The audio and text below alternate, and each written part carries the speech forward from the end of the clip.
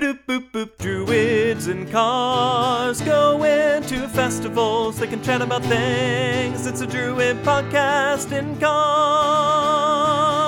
Do do do do do do do. Sometimes the best parts of festivals are the discussions that surround them, reflections on what we did and heard, anticipation of what's to come, and processing what it all means in relation to our spiritual work.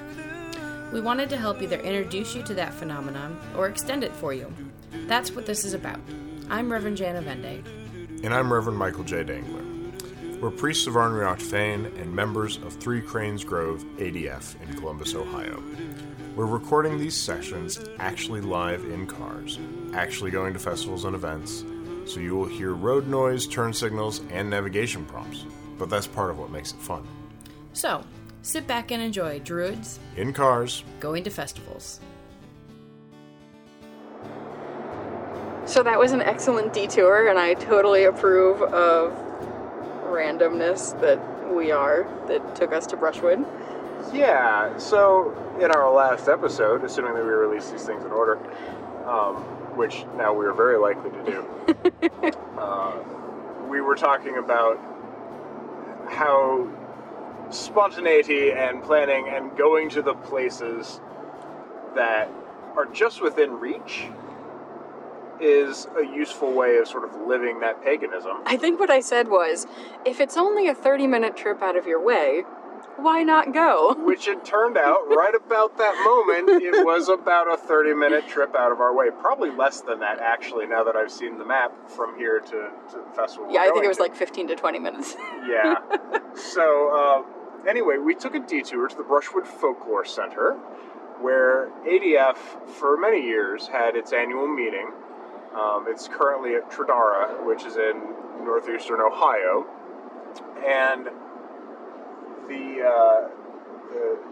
at that space, there is a Nemeton, a sacred grove that ADF, in partnership with Brushwood, had built up over many, many years. And maintained, and there's a bunch of shrines within it and surrounding it that were created and maintained. Yeah, and so within that space, it's a very ADF-centric space in many ways. Yeah. There's a central fire pit, and there are two main deity images. The Earth Mother on the left side of the altar, and the Gatekeeper on the right side. Yeah. The Gatekeeper's anatomically correct, which is why Jan is giggling. And he's very happy to be in that space. He's super happy. But the space is something that, for us, I mean, I haven't been back since Wellspring moved, and I don't believe you have either. Yeah, same. And I've never been to Brushwood in the autumn, which is where we are right now. It smelled so good. Yeah. Completely different, but still so familiar. Yeah, I had this moment as we were walking through the site. I was like, it's really strange. I came to Wellspring while it was at Brushwood for probably 5 years. Yeah. And so over the course of that time, I'm there for 4 days, 5 years. On to Kemp Street. So I've only been there for 20 days total. And yet I remembered exactly where everything was and strong sensory memories of just the whole area. Yep, and the friends that we have seen and met there. Yeah. In fact, even driving in, it was interesting to feel the memory of returning to that space. Mm-hmm. Yeah, we came around Keep right onto Sherman Westfield Road. We came around a corner on the long country road, and I was like, oh, this brings back good memories. Yeah, that last hill before you come down onto the road that goes into Brushwood, I very viscerally remember that because it's such a tall hill, and you look down onto the next hill, which has the entrance the Brushwood sign. Yeah. And it is beautiful and wonderful and so very reminiscent of what it was like when we were there. Yeah. Which is funny because when we stopped there and asked if we could walk down to the Nemeton, because camping is closed at this time of the year, the lady who met us said it's very different, and It didn't feel feel that way different. at It didn't all. feel different at all. Things, like the paths around it had been improved some. Yep. The bridge was gone over the Yeah, the little culvert there. Yeah, the bridge was gone. But everything else was, it was well kept.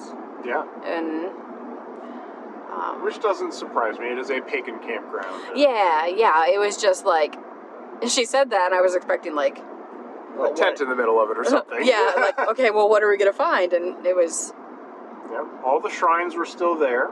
There's a large shrine to the god Tyrannus that was put up by Kirk Thomas, which is still standing sturdy upon the land. needs a bigger wheel. Needs a bigger wheel, but we all knew that from the start. There's a memorial to Isaac Bonowitz that is still there. There is a small shrine to Briege where the stuff is still there. There's the POW MIA shrine that is still there. There's still silver in the well, even though it's covered up. There is still silver in the well. Or in the shaft, whatever. So, yeah, no, it felt like coming back to an old friend in many ways. Yeah. Different, but still fundamentally the same. Yeah, we walked in there and both of us were like quiet and like just letting Keep right onto Sherman Westfield Road. the memories like wash over us. And we both went immediately to the deity images. Yep. And we're like Put our hands on them and I lamented that I 10 left all my miles, offerings in the turn car. right onto West Main Street. Yep. But we were able to find candles. Yeah, they still had candles set up and And I had my lighter, Yeah. so we were able to light candles at the altars and provide that bit of reminiscence of piety as well.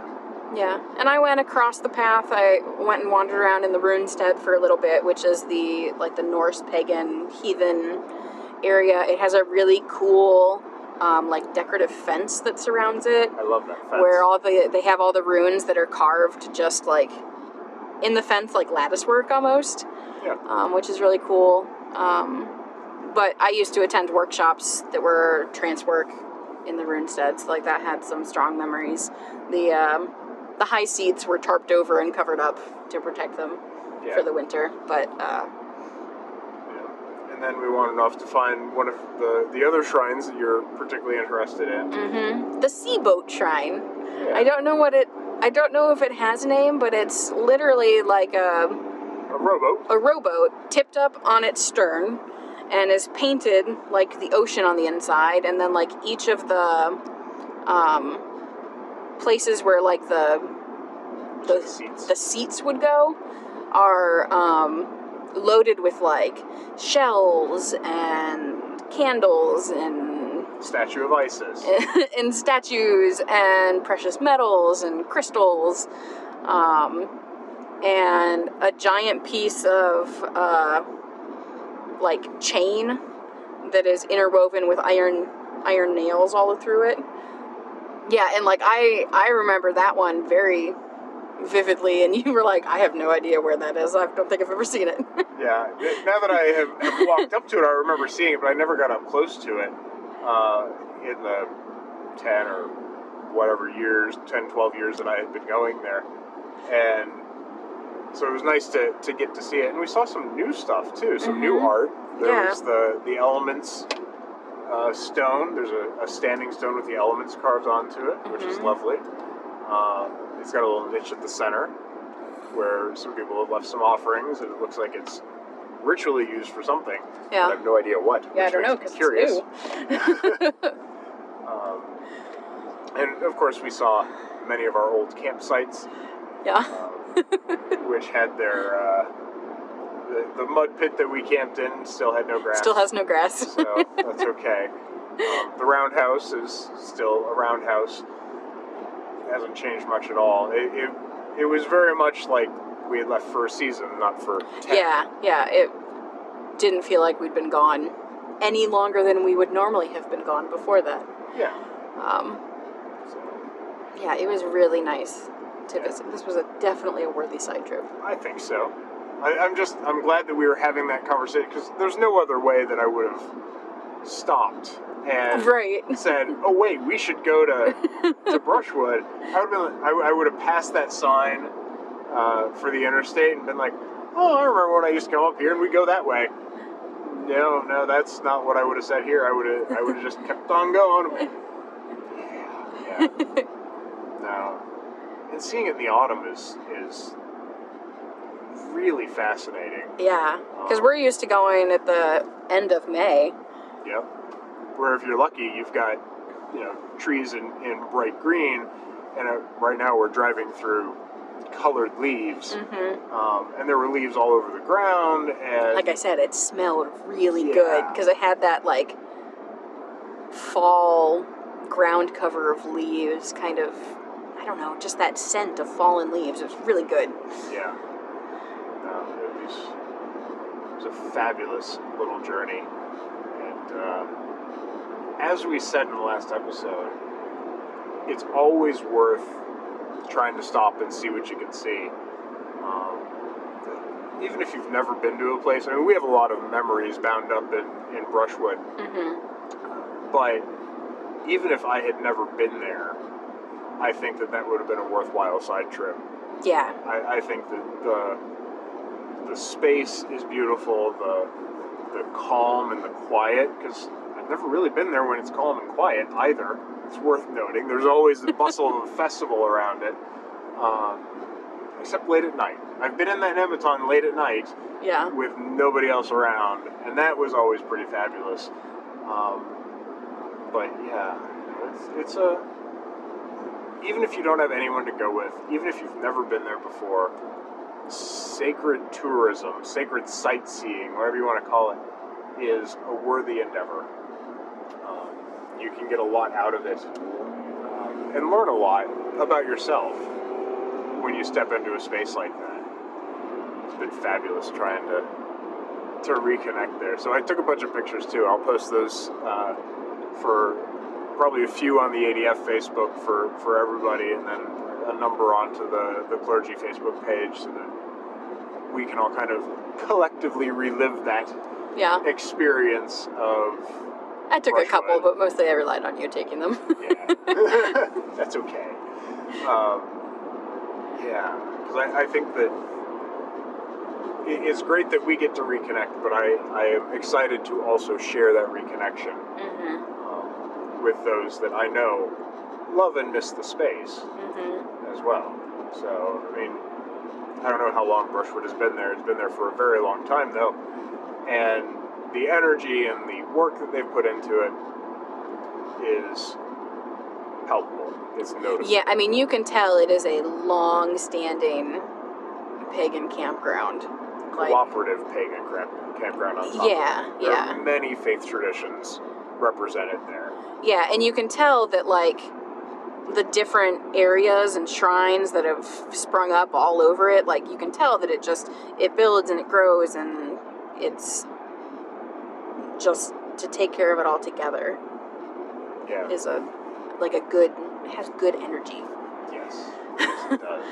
And remembering the events that we saw there as well, like, we were talking about our friend's ordination. I was like, I stood right here Right during here. her ordination. Yeah. And I remember the late night conversations that I had in that Nematon, sitting with people and just kind of working stuff out and finding my way on this path.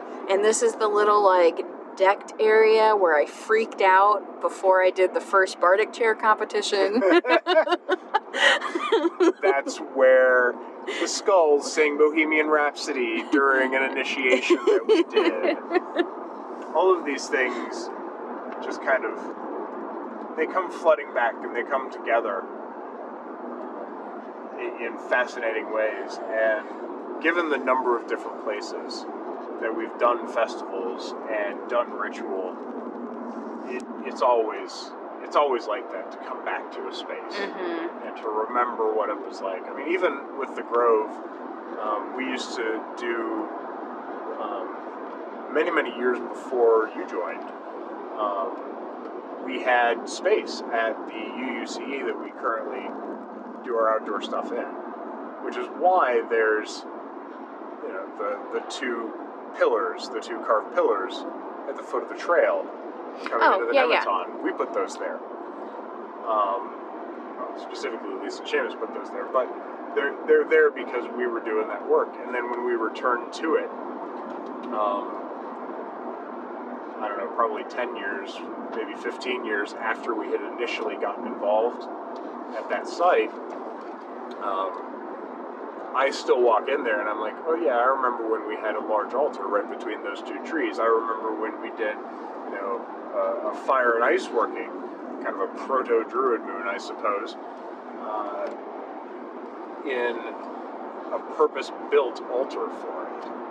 And that kind of work is lovely and reflective in terms of how we experience it again and again, and it builds up over time, and the magic becomes residual in a space, and you can always access it again if you know where to look.